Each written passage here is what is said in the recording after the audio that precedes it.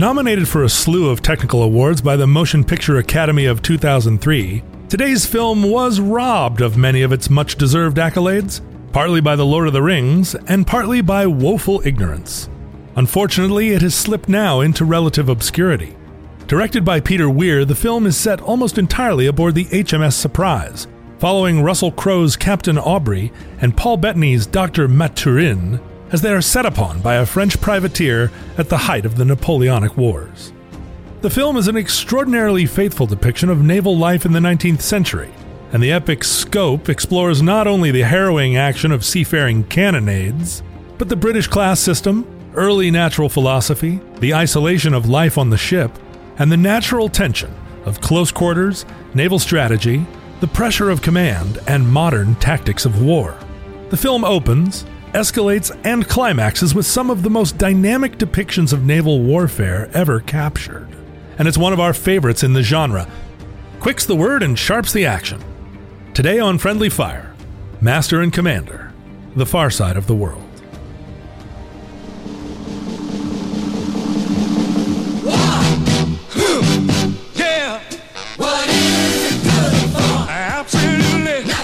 Welcome to Friendly Fire, a podcast where we review war movies, and yet you're here listening to it. I'm one of your hosts, Ben Harrison. What? That's your intro? And yet you're here listening to it?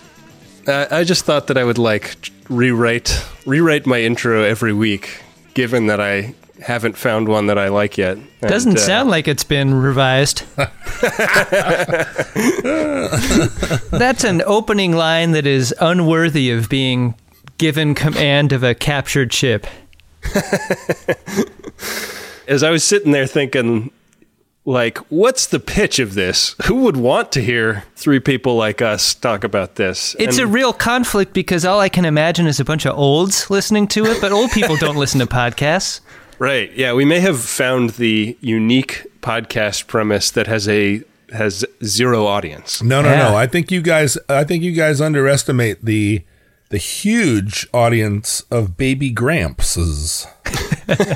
Right? Think about all the baby grandpas that you know that are 28 to 38 and they're already so old. Is Hearts the game where you collect all the hearts or you go for the Queen of Spades? Like you can win by losing utterly? Yeah, you shoot the moon. Maybe that's the goal of this podcast. By going directly to the bottom, we can be the best war film podcast. Well, yeah. So, we have no data on this yet because we're recording a whole bunch of episodes dark. And at this point in history, we have no idea if there's any proof to this concept. Ben, I had an idea that our tagline would be associated to the movie that we're watching on that particular episode. I mean, that's fairly obvious and has not occurred to me, so... I wrote down a tagline, Ben, if you wouldn't mind. I'd like to audition that for the team. There's some kind of coup d'etat happening. It's a very familiar feeling having someone come for my lunch money. Let's just see how it plays in the room, all right? Okay. All right. I've just walked into to where the part is being cast. I've said my hellos. You're listening to Friendly Fire, the war movie podcast that's ship shape and Bristol fashion. What do you think? Sharp's the word and bold's the action, Adam. That's a real swashbuckling intro, isn't it? Yeah, but sharp's the word and bold's the action is exactly the phrase that we should have gone with from the beginning. That's what it should be. It shouldn't just be a reference to the movie. It should be the best line of the movie. That's a great rule. We watched the movie this week, Master and Commander, The Far Side of the World, the 2003 Peter Weir Napoleonic War naval combat movie. Holy fucking shit. If it were made in 1993, it would come on 2 VHS cassettes. It's that long. It's a long one, and holy mackerel, it seems like an impossible feat making this movie. Like, all of the moving parts and, like, shrapnel and dangling torn ropes that have to be, like, torn in the right way in each scene. Rope continuity was pretty great in this movie. My wife has not seen this film, and I was trying to describe the experience of watching this to her. And I was like, there's just no part of the movie that I think fails at any point. Like, it's got a great score, it's got a great cast, it's got incredible sound, it's got visuals that just knock my socks off. The name of the ship was a big fail to me. The Surprise is the name of a Carnival cruise ship, Ben. Surprise is no good. I love the movie. You've got that all wrong. I mean, if you are out in some kind of man-o-war out in the middle of the ocean and this ship like pops up behind you, that is not the kind of surprise that a Carnival cruise ship would be. It's a bad surprise, Adam. It's as if it were called the Congratulations or something. It's just a little too light. It's like surprise, like... As in Element. Yeah, like a surprise. Like surprise, motherfuckers? Exactly. Surprise like a juggalo would say. It's not like surprise like surprise. It's like surprise. Oh, yeah. You got to get that deep register, don't you? Yeah. Surprise. The ICP song on the credits I thought was maybe a bad call. This is truly a great movie. I have to confess that this is one of the very few movies I own. I own this already on DVD, digital video disc. I don't have a way to play it in my home anymore. Yeah. But I cared enough about it to own it at some point. And actually, it was given to me as a gift by Jason Finn, drummer of the Presidents of the United States of America. He gave it to me as a gift, and I am almost certain that he has watched it 500 times. But it was one of those gifts that you give to a friend where you're like, this is my family Bible. This is a thing that I truly believe in. I would like to share it with you. That sort of softens the blow. John, I don't think I've ever told you this, but I think one of the most shameful moments of my life occurred at, I think it was your 40th birthday party.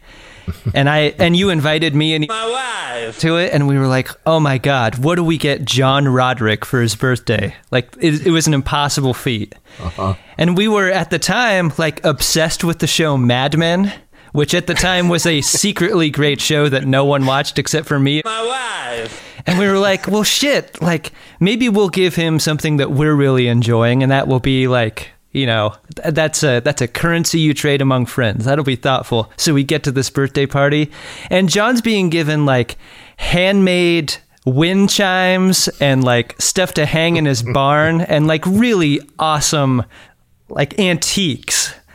And we handed over our season 1 collection of Mad Men and felt like the burning faces of inadequacy. And so to know that like one of your closest friends has also given you a DVD as a gift, like makes me feel a little bit better. Yeah, although it wasn't my 40th birthday party. He just handed it to me in a cafe. But yeah. But Adam, seriously, when my daughter was born and we were scrounging around the house like, what can we do? You have a new child, you're trapped. We've played every game of Scrabble you can play. We've done every crossword puzzle. I was like, this is weird. Look at this. I have the first season of Mad Men. Where did this come from? Oh. I'm so glad you didn't remember. No, then I was like, Adam and... My wife. Right, weird. Okay, well, let's watch it. And we did watch it. So... Oh, that's good. The only reason I have any familiarity with Mad Men is because of that, because of you. So thank you for keeping me culturally in the game.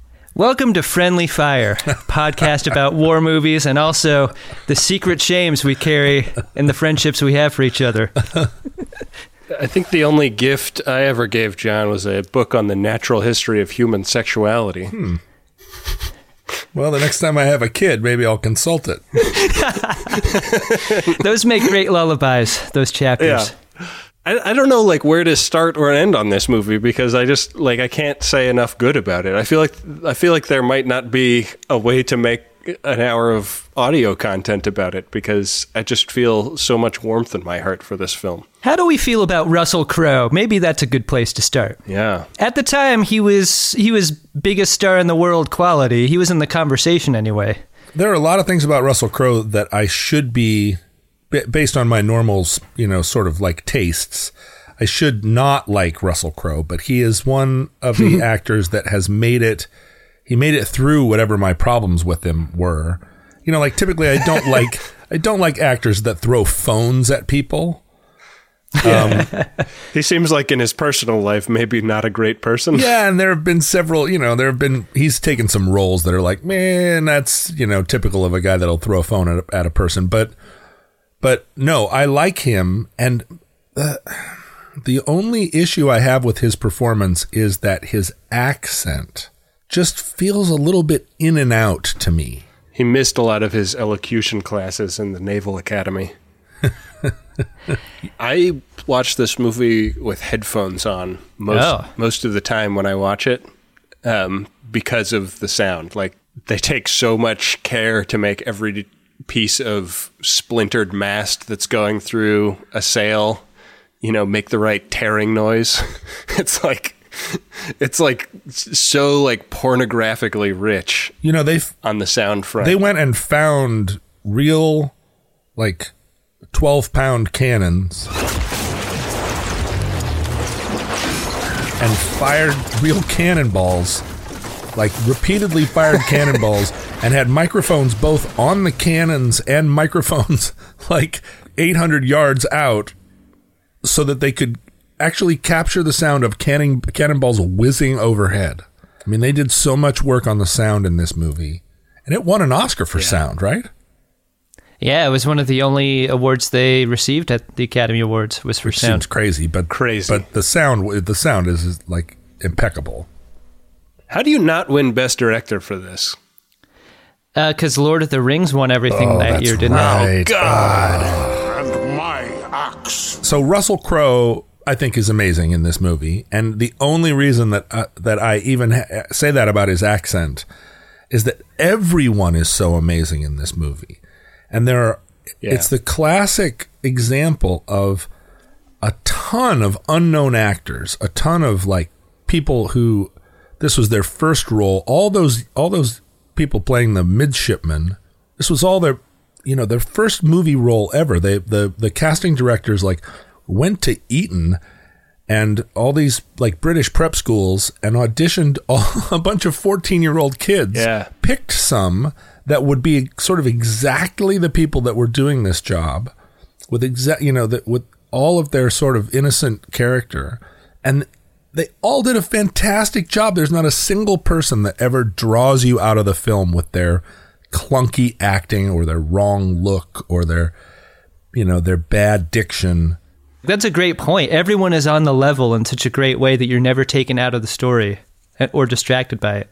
It's a movie that like earns a bunch of crazy moments that seem impossible to get to in a way that feels authentic. Like, there's this moment where they're like all sitting around in the officers' mess, or I guess it's just the captain's quarters converted into dinner time for officers, and they just pry an anecdote about Lord Nelson from the captain, and it's like incredibly cheesy, and then he like doubles down on it and makes it like super moving and like evocative, and there's not a lot of movies that can get to that, I was really surprised that that's what his character was going to be. Like, all movies of this kind set in this time period, to me, have felt like you had the mean sea captain, the right. barnacled asshole, and right away, Captain Jack is beloved.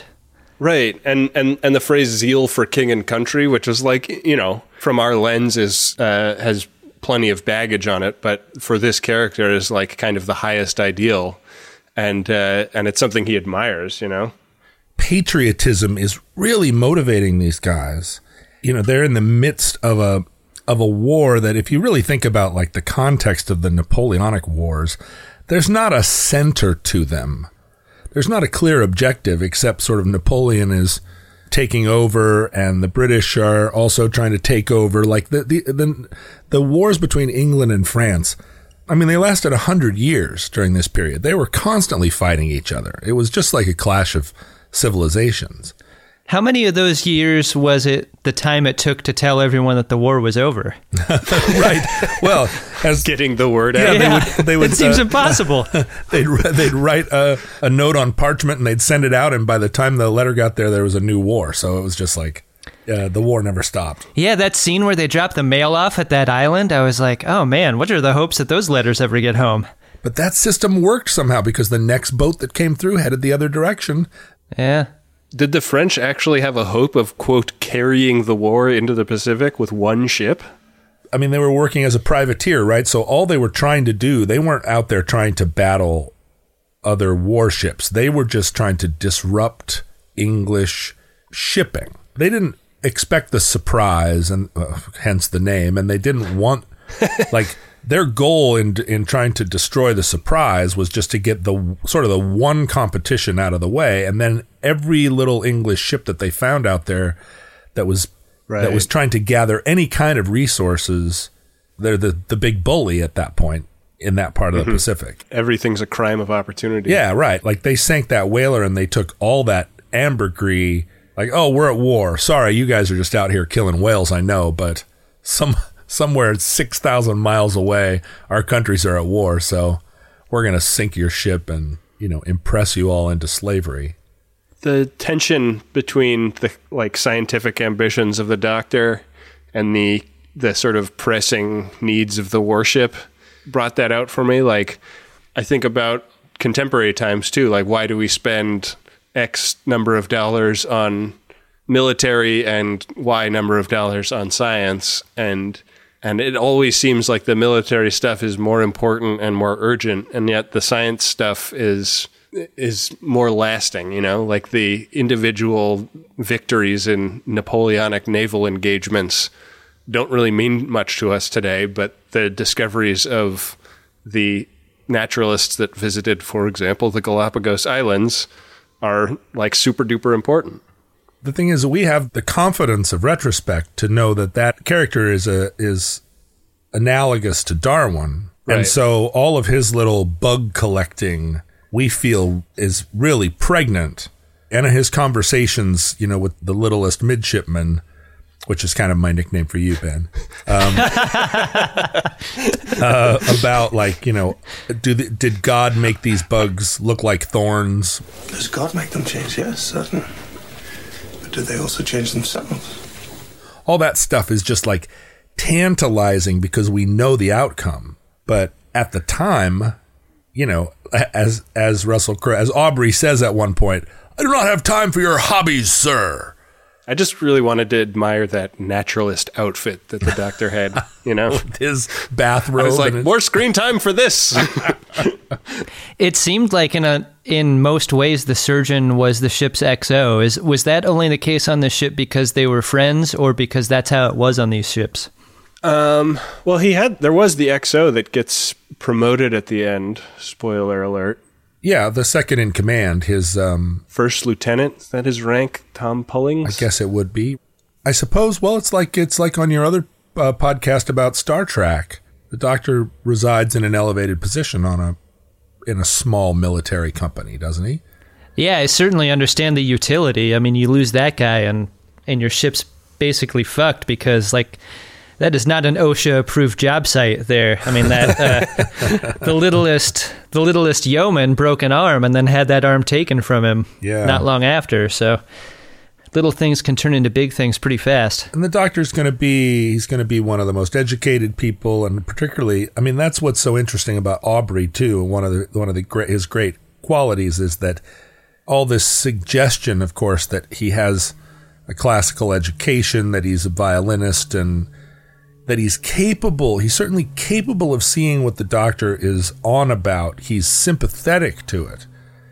And that suggests that he's a member of this aristocratic thinking family, but he's also a man of duty. So the Doctor, gets to be his conscience, and in some ways the conscience of the boat.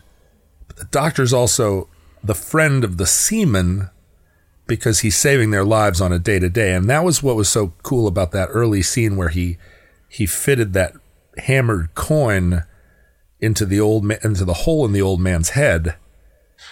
And we saw immediately, like, everyone on the boat was like, the Doctor is a badass. Welcome back to Fireside Chat on KMAX. With me in studio to take your calls is the dopest duo on the West Coast, Oliver Wong and Morgan Rhodes. Go ahead, caller. Hey, I'm looking for a music podcast that's insightful and thoughtful, but also helps me discover artists and albums that I've never heard of. Yeah, man. Sounds like you need to listen to Heat Rocks. Every week, myself, and I'm Morgan Rhodes, and my co-host here, Oliver Wong, talk to influential guests about a canonical album that has changed their lives. Guests like Moby, Open Mike Eagle, talk about albums by Prince, Joni Mitchell, and so much more. Yo, what's that show called again? Heat Rocks, deep dives into hot records. Every Thursday on Maximum Fun.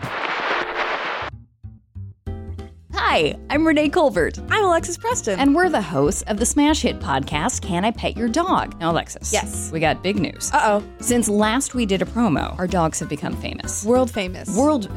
Stars on the Hollywood Walk of Fame. Second big news. Mm-hmm. The reviews are in. Mm-hmm. Take yourself to Apple Podcasts. You know what you're going to hear? We're happy. It's true. We're a delight, a great distraction from the world. I like that part a lot. So if that's what you guys are looking for, you got to check out our show. But what else can they expect? We've got dog tech, dog news, celebrities with their dogs, all dog things. All the dog things. So if that interests you, well, get yourself on over to Maximum Fun every Tuesday.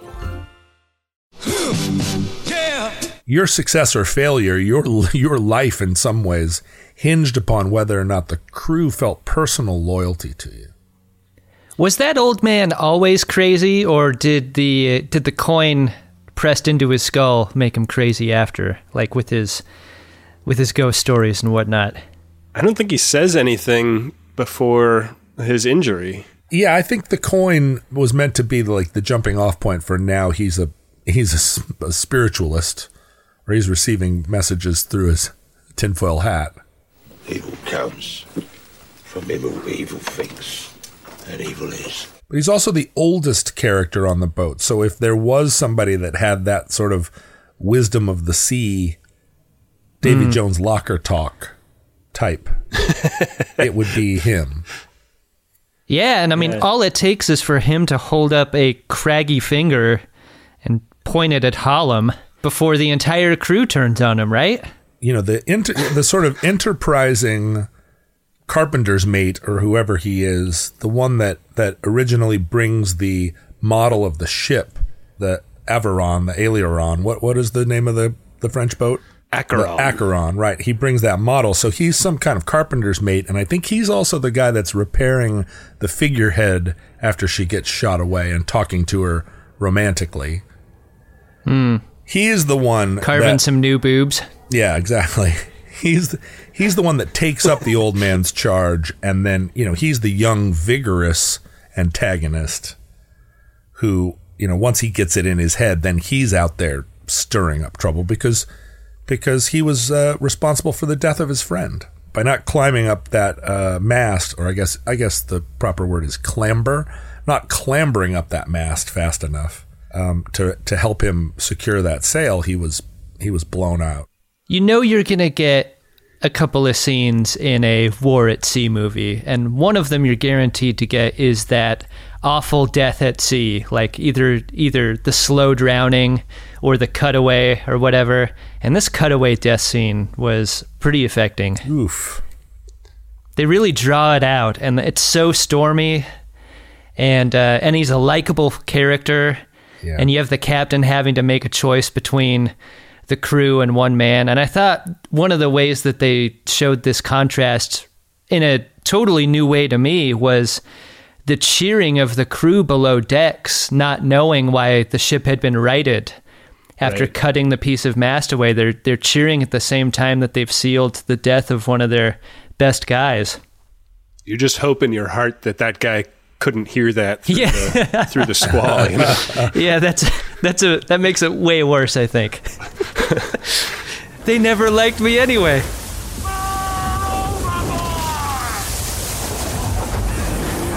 You know they only had 10 days to shoot at sea for this movie? What? Yeah. The rest of it was done in a tank.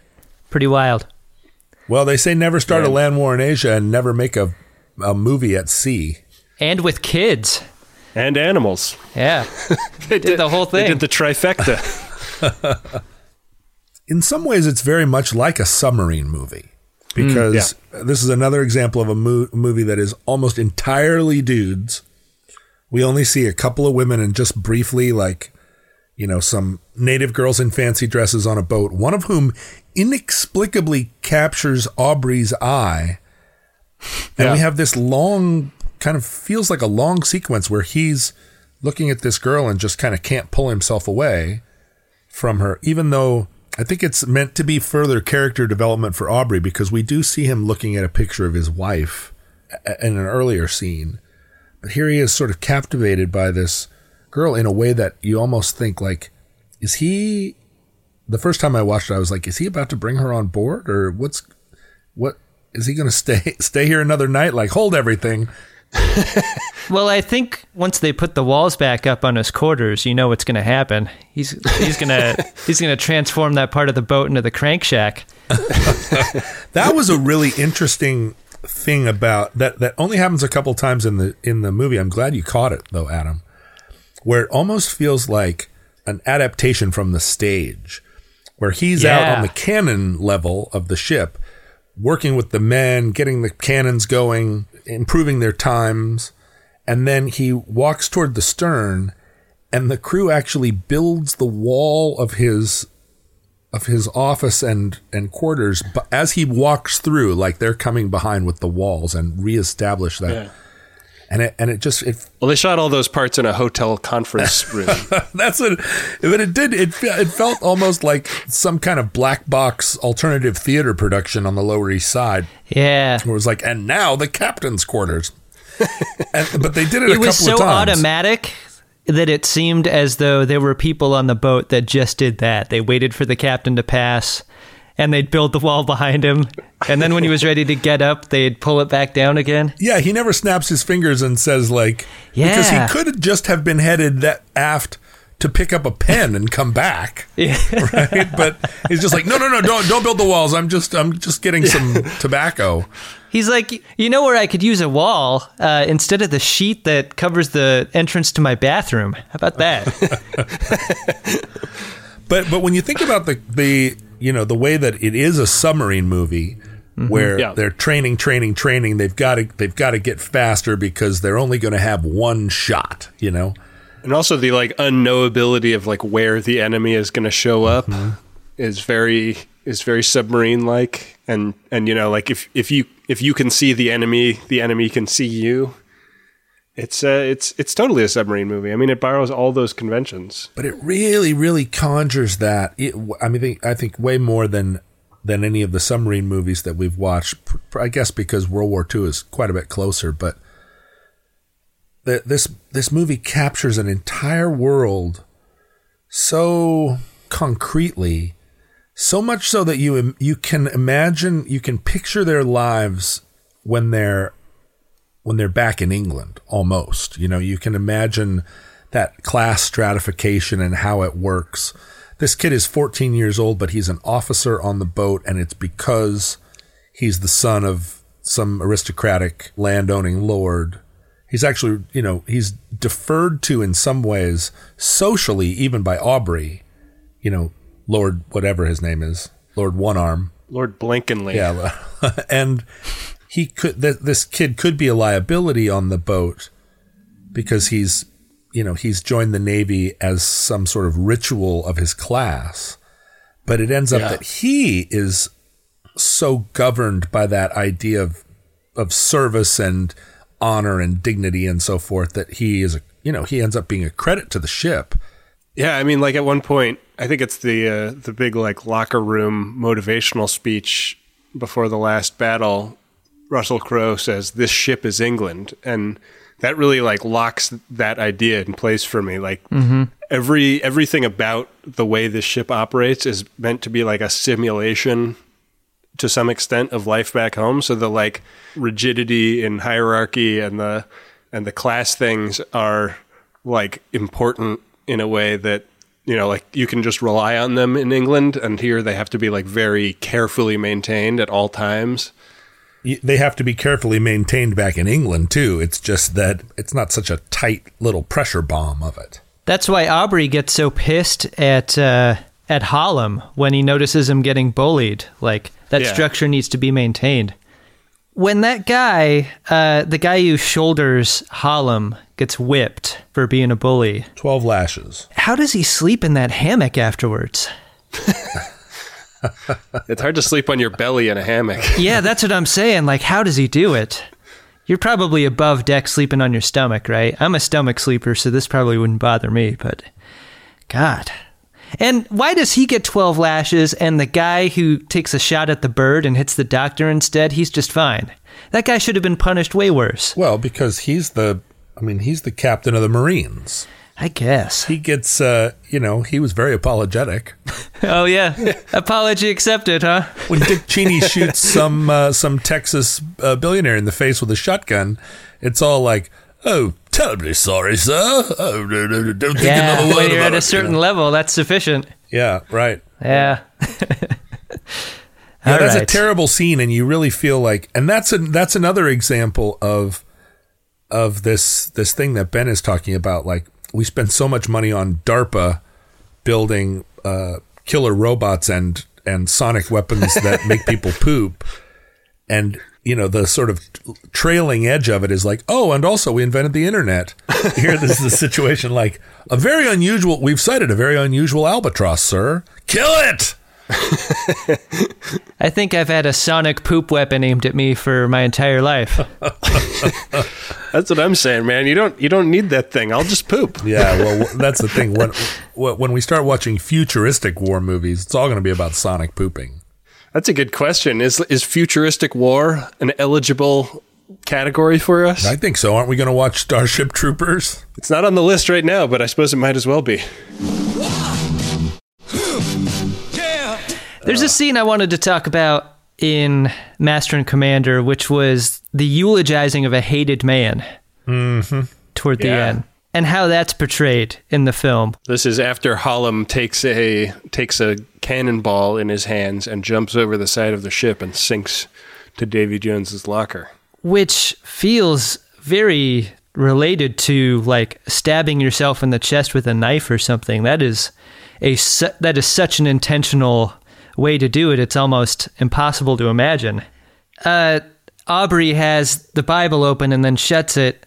I mean, well, the Bible is handed to him open to the chapter of Jonah, and which is basically like roasting him, because the Jonah is the shorthand name for the bad luck scapegoat figure on any ship.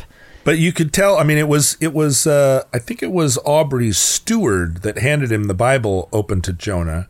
And you could see on his face as Aubrey sort of looked at it and closed the book and handed it back, that it was the most natural thing in the world for him to do. He didn't intend it as like, ha ha. It was just like, well, we all know that he was the Jonah, so here is the Bible open to this chapter, and so I'm assuming that's what you want, right? Well, Aubrey believes in that. I mean, Aubrey is every bit as superstitious as the most superstitious character on the ship. But he knows enough not to... He knows his job is to be a man of reason. Well, there's also the tension between order and superstition, because I think even more powerful to him than the idea of superstition is maintaining the order of the ship. And he can't have the idea of a haunted person disrupt that. Right. Which is why I don't think he was willing to read that chapter and verse, because he needs to beat that back. Sure, he has to anticipate a time when the crew is scared of some boogeyman that he can't abide. Right. Well done, lads. Extra ration of grog for all of it. Do you guys want to hear my favorite goof from the IMDb trivia of this movie? Boy, let's hear your favorite goof. This one was a hard one to find, one that was like explicitly some military quibble, but I think I found a pretty good one, which is traditionally toasts in the British Navy are not preceded by to. For example, Lord Nelson, rather than to Lord Nelson. Wow. So they fucked up the toasts. Wow. They burned the toasts. I love that there was a guy who watched this movie and was like, I've got to take to the internet and clear something up. I'd just like to rewind for a second, put a little exclamation point next to Adam's "they burned the toasts" gag. That's nice. And I just don't want that lots of times I'll just throw away a line like that and no one will regard it. But I don't want that to be one of these situations where we chop the lines and Adam's little gag just goes down behind a swell. We have an entire other podcast that's dedicated to that proposition. Right! Starboard battery! Fire! Toward the end of this film, the French ship pulls the whaler over, right? Yeah. And the entire film, we're told that the French ship is too much of a match for the Congratulations. It's like to fight it squared up would mean suicide for lucky Captain Jack. And so by repainting their own vessel and masquerading as a whaler, they're able to get inside. They get in close. But the one part of the film that sort of like took me out of it was like, even if you are the biggest and the best, like, why are you pulling over a car and walking up to it without your hand on the holster? Like, they are not just unprepared, but they are like oblivious entirely to the idea that they could be shot at and boarded by this whaler. Well, do whalers have like cannons in that kind of number? I mean, I imagine a whaler would have a couple of cannons just for point defense, but they wouldn't have enough to like make a difference in a fight. Right. A whaler would have, I think what we're meant to assume is that the French ship has pulled over plenty of whalers before without incident. Right. And when a whaler knows that it's caught, they just go, ugh, okay. And, their only defense is to run, and they couldn't outrun this ship. So it is confusing to me that you wouldn't, I think that there is something about, just as when you are like a World War II gunner, you spend a lot of time drilling on the silhouettes of different airplanes. Mm-hmm. So you know at a distance what you're looking at in the sky. Surely the captain of the French boat, the Acheron, would be just as well versed as Aubrey is in naval architecture, enough to know this boat is not a whaler, just because of the way it sits in the water. And, as you pull up next to it, you're going to see all the little doors that are camouflaging the cannons and go, wait a minute, what are those little doors? And so there is a little moment of suspension of disbelief, for me at least, as the Acheron gets close enough to the Surprise to really take her measure or something, but it's thrilling enough that they're going to spring this trap. And I think that there's historic precedence for it. This is a method that used to happen at the time, that if you were outgunned, you could kind of strike your colors and put a little bit of blue paint on it and make some smoke and act like something that you're not, and then yo-ho, surprise! Yeah. I think it actually happened. Well, this movie is different from the other naval war movies we've seen before because of what it doesn't show you that the others do. You never change perspectives. We're never on the enemy ship seeing how they're trying to figure stuff out. We never see the other captain except through the punched-in shot from a telescope. Yeah. And so, it needs you to headcanon this stuff a little bit. And for a 2-hour and 40-minute movie or whatever, I thought it was strange that they could omit anything. I thought they would have coverage of all sides. And it is interestingly locked in to just our protagonist and his crew. Well, I think that's like a really effective device in the way the story is told, because through the whole of the film, Aubrey is like filled with admiration for this French captain, because it's like, holy shit, this guy has pulled my pants down 2 times. Yeah. And that little moment at the end when he realizes that the French captain has in fact done something incredibly cowardly, which is conceal his identity so that he can't be arrested as the captain of the ship. It is that third. He realizes that he's been eye to eye with that captain and he didn't even know it. That's such a curious scene. I've spent many hours ruminating on it, chewing my cud over that decision of the French captain. It's mentioned that British prisoners of war would be taken to the guillotine. What was the form of corporal punishment that the Britons would give the French had they been taken back? Like, was there a... You would be hanged. That would just be hanging style? Yeah. Okay. And the guillotine reference, that was just more of like some propaganda. That's like, do you want the swastika flying over Washington, D.C.? No! Right. I don't think he literally felt like British sailors were going to get the guillotine. Wow. Did you guys have guys in this movie? John, who's your guy? I had two guys in this movie. Two guys that I went and researched afterwards, researched the actors. And it turns out they're both named Max, which seems strange, as you know, their actual person, the actor that played the role. And one of them was Max, the older Max that played Midshipman Calamy, and he was the one that was promoted to lieutenant immediately before being killed in the battle. Yeah, the kind of rosy-cheeked The rosy-cheeked guy. Max. And then the other one was Midshipman Blakeney, Lord Blakeney, who... Oh, my namesake. Your namesake, who was played by an actor named Max Purkis. And both of these actors were actual, like, English public school kids. Max Purkis, who played Blakeney, was 14 years old, literally 14 in the making of this film. And I don't think Amazing. Max Bennett's was much older. But they were both so perfect, just absolutely perfectly cast, and they were such good actors. And if I had to pick one, it would be Blakeney, because that scene pretty early on where he loses his arm, and he's on the operating table and he's kind of delirious. He's full of laudanum and he's got gangrene. And the doctor starts to saw into his arm and they put a little thing of leather in his teeth and he clenches his teeth. He plays it so masterfully that it affected me as a father. You know, he's just a child. And he just did such a tremendous job of both being a boy and a man in that scene that I fell in love with him forever. Adam, who was your guy?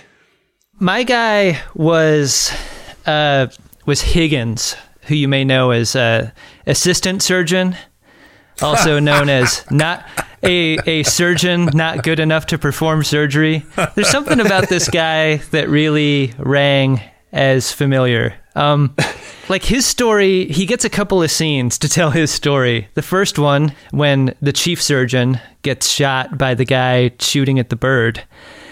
He needs to get the bullet taken out because the bullet has some of his clothing in it, and his clothing is so gross that if it stays in his body for a length of time, it's going to get super pussy and disgusting, and it's not going to be great for anyone. So they wheel the surgeon onto one of the Galapagos Islands to do the surgery on it, and this surgeon's mate is like, the captain asks him, like, can you do it? Can you get the bullet out? And the guy's like, I need to read, man. I need to read like the chapter on pulling bullets out. I need to read about all of these utensils I need to use.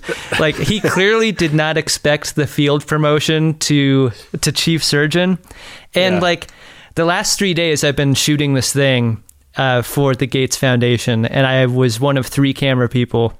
At any given point, I will fully admit I am going to be the lowest in quality camera person on any set if I'm with any other camera person, especially because most other camera people I shoot with are 60 years old. So like my 38 years do not match up at all with these guys' lifetime of experience. So during the shoot, I got field promoted to being the guy who shoots on stage instead of one of the guys who locks on a wide shot and doesn't have to do anything for 3 days. I was like walking around Jimmy Carter and Bill Gates with a camera, like trying to keep a shot focused and composed.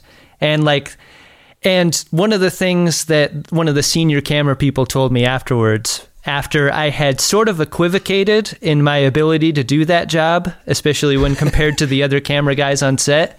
He pulled me aside later and he's like, it's okay to like doubt your ability to do that. But like, if you feel close to an ability to do something, especially in an environment like this, you get so few chances to like pull yourself up into something you may be uncomfortable in, but need the rep, like need the experience of doing, that I hope you will be more willing to just not say anything and do the thing you're being asked to do. And he wasn't chastising me in a way that like you did wrong by admitting your lack of experience. He was just like, it's okay to do a thing and be quiet about it because I think it's better for you in the long run. And that to me felt like, you know, even though the surgeon's mate didn't get to perform the surgery, like the chief surgeon basically did it on himself in a real Rambo fashion. Like, It made me think that, you know, he equivocated a long time. He said he had to do some reading and studying first, and maybe he should have just grabbed the tweezers and gone in and gotten the bullet. But that he's my guy for that. He also had a great scene at the end. Like, he uses his hand to stop a cannon from firing. And that was that's like... He fully realizes his usefulness. Like his surgeon's hands were good for nothing earlier, but they totally stopped a cannon from firing and saved a bunch of lives, like in a totally different way. And I thought that was cool too. It's funny, Adam, that you found the one Don Rickles in this entire film. Yeah. Like there is no comedic relief in the movie at all, except for this one guy who's bugging out his eyes and being like, "Wah!" Yeah, I found my Rickles. What about you, Ben? Who's your guy? I wrote down Lord Blankeny as well. So I don't know that we can say much more about him, but the one shot that is like the defining image of this movie to me is when in the final battle they've like blown a hole in the bow of the Acheron, and he and his men who have been manning the gun decks like run through this hole onto the gun deck of the Acheron, and he's like the first one through the breach and takes down one of the French sailors. And it's just like the most badass moment. And it's this little kid who's had his arm cut off. And it's like, it's just like, it's a totally earned like, you know? And I don't know. I think I totally agree with John that character is just beautifully drawn and beautifully performed. So. I really love how the experience didn't harden him. He remained a child throughout, even after his arm was taken. He didn't turn dark. I thought that was a great choice. On that note, why don't we select our next film? John, do you want to pick a number between 1 and 22? Well, I always go with number 13. You have selected Stalag 17, Billy Wilder's 1953 World War II prison film. Might be a hard one for us to find online, but I think it's worth the trouble. Yeah, I am guessing this is going to be another movie with not very many female characters. Interestingly, I think that though John has added many, many, many films to our list, so far we have only picked ones that Adam and I have put on it. So somehow your guessing has kept you very honest. Well, that's fine. When we get to my films, we'll know it. Yeah. All right. Well, that'll be next week. In the meantime, we should thank Rob Schulte, our producer editor, and everybody who has supported the show. Much appreciated. Anybody else we got to tip our hats to? All of our men and women in uniform. That's a good one. We should have been doing that from the beginning. Mm-hmm. We're real assholes. Well, you're the littlest midshipman, so. I went from Mustang to littlest midshipman. I don't know if that's a lateral move or a downgrade. Littlest Midshipman was the first draft of that Spin Doctors tune that ended up being Little Miss Can't Be Wrong. Few people know that.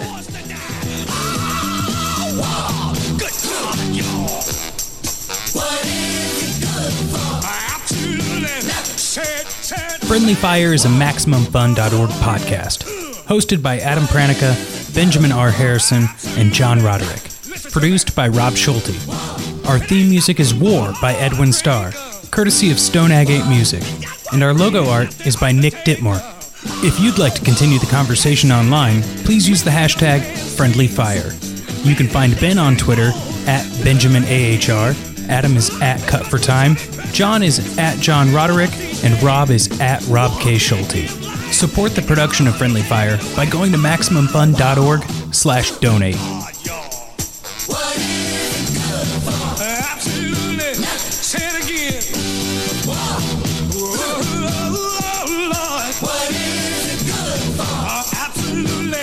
Listen to me.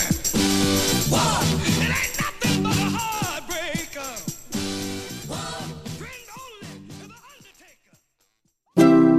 MaximumFun.org. Comedy and culture. Artist owned. Listener supported.